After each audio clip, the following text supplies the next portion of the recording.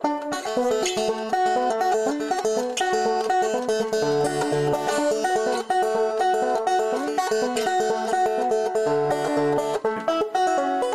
Across the Lines, LLC, in Elkins, West Virginia, is proud to present Remembering Blair Mountain, produced in collaboration with Blair Pathways and featuring Mine War era and contemporary music.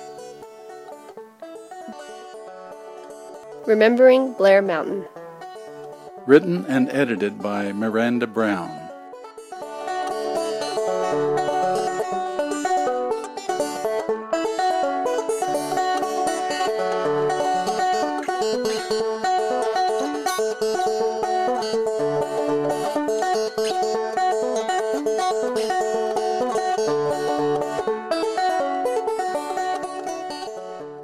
Union didn't come in until, 1921.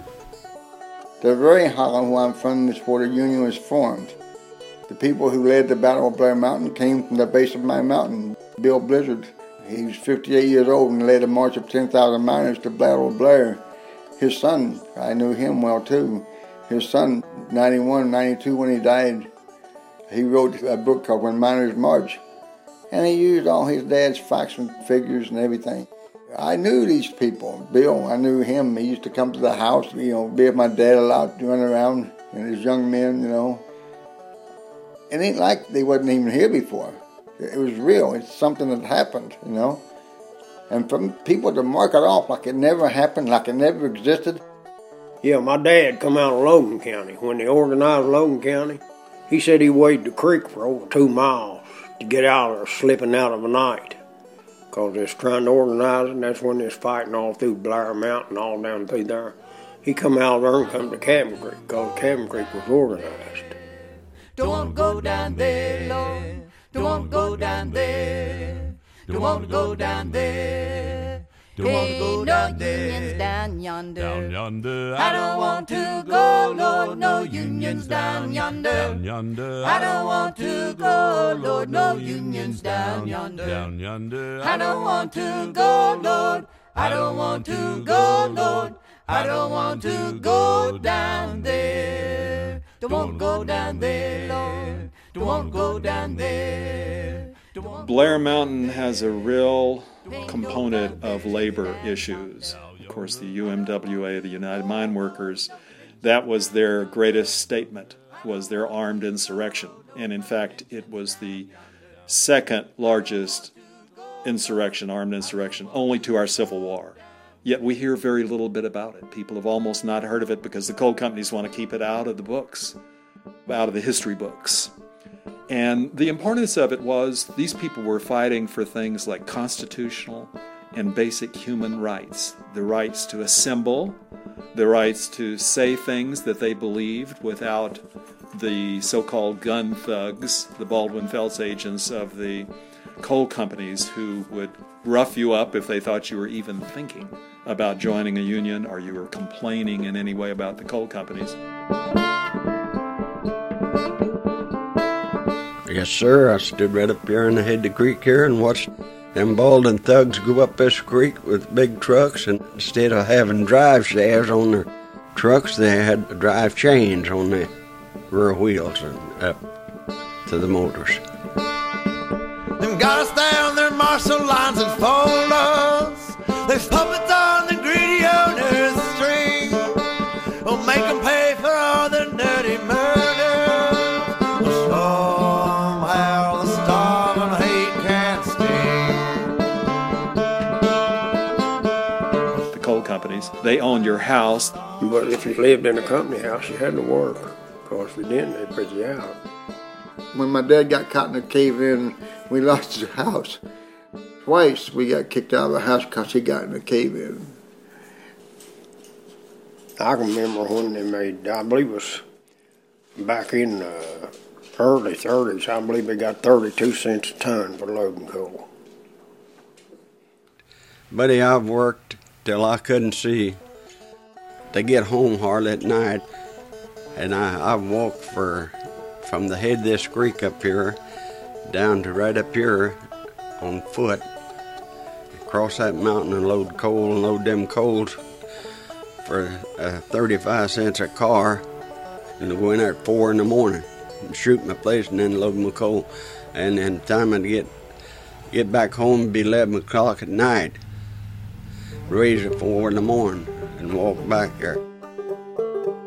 The lot of the miner at best is quite hard. We work for good money, get paid with a card. We scarcely can live and not a cent more, since we're paid off in checks on the company store.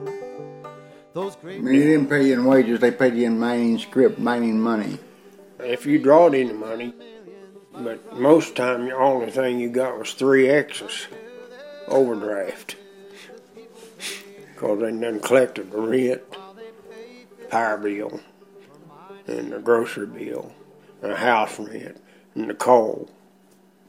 And you're making 23 to 32 cents a ton, and buying your own powder and carbide.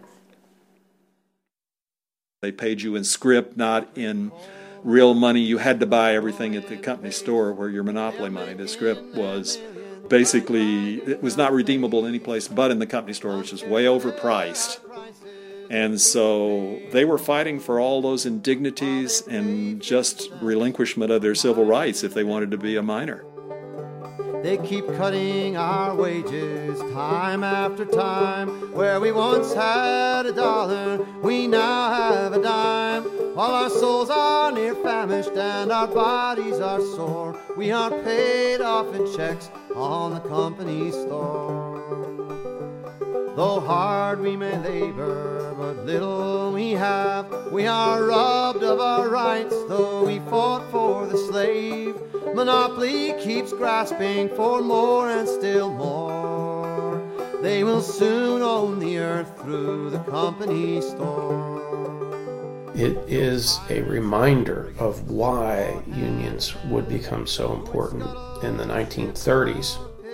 The extent to which the coal industry would go to deny miners even the smallest of civil rights like freedom of speech. The extent to which miners had to go to try to win those rights. In 1921, with Blair Mountain, the union was able to lay the foundation for the economy of the 20th century. And a lot of the veterans from Blair Mountain were the ones who, in 1933, went to the coal fields and organized the coal fields at lightning speed. And then in 34 and 35, went into Pittsburgh and to Detroit. You have class struggle between those who own the land and the law and those who work for those who own the land and the law. And I think that certainly was brought into dramatic relief in the events around Blair Mountain. Each historical event has its own unique characteristics, but it reflected a sense of struggle for justice and self-determination and just being able to make a good living in a country where you're supposed to be able to make a good living. All that came together at Blair Mountain. The old pirates and brigands who fought hand to hand, who would scuttle a ship or pillage the land, have formed a collusion and all come on shore, and now ply their trade through the company store. But when these old worthies are called to their doom, I think honest business will enjoy a great boom. And when they are finally called from our shore, I hope they'll take with them the company store. For my soul, for who I am, there's just some things that there's a line you cannot cross. Blair Mountain is one of those. Blair Mountain could be my Bethlehem. It's the Holy Land. It's the place where labor got its teeth. They riddled us with volley after volley. We heard the speeding bullets and bell ring. But soon to make them suffer for their folly. Oh, what how longing for the spring. We're focusing on saving Blair Mountain and abolishing mountaintop removal. Those things in a civilized nation would not even be topics of discussion or conflict. Now there's another battle brewing on Blair Mountain, touching our very soul. They want to rip off the top of the mountain, scoop out all of the coal. It's plain that we got no friends in Charleston, fewer still in D.C.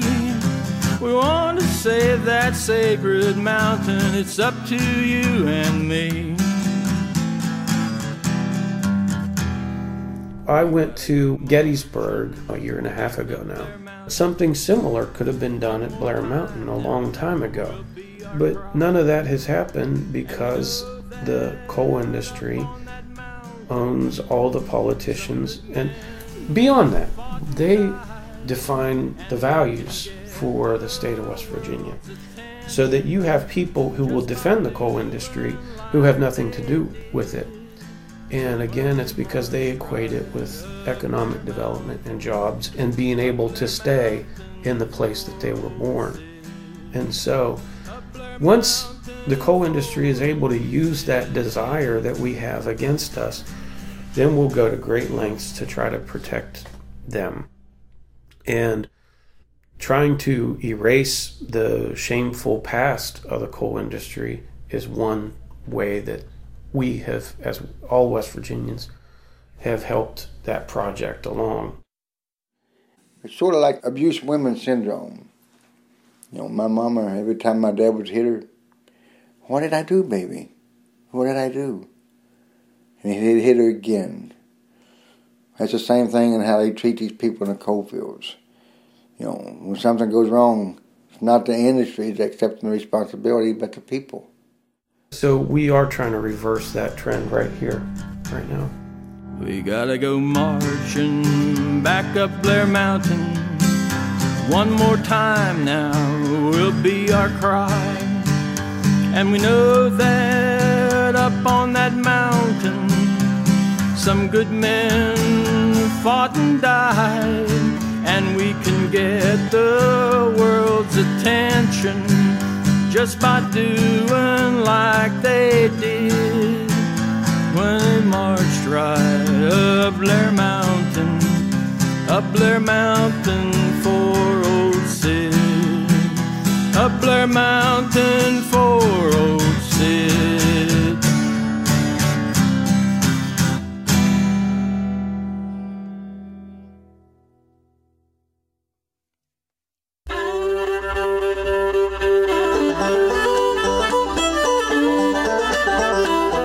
You've been listening to the following voices in order of appearance: John B. Varney, Larry Gibson, Hoot Gibson, Harvard Ayers, Lou Martin, Brandon Nida, John Hennon, and Dustin Steele. With the following music used with permission from the Blair Pathways CD: Coal Creek March, written by Pete Steele, performed by Brett Ratliff. No Unions Down Yonder, by the United Four Quartet, performed by Bare Bones. When the Leaves Come Out, written by Ralph Chaplin and performed by Morgan O'Kane. The Company Store by Isaac Hanna, performed by Tim Erickson and Riley Bogus. And Sandy River Bells, traditional, performed by Samuel Gleaves and Myra Morrison. Also with Bill Talbot's contemporary song, Battle of Blair Mountain.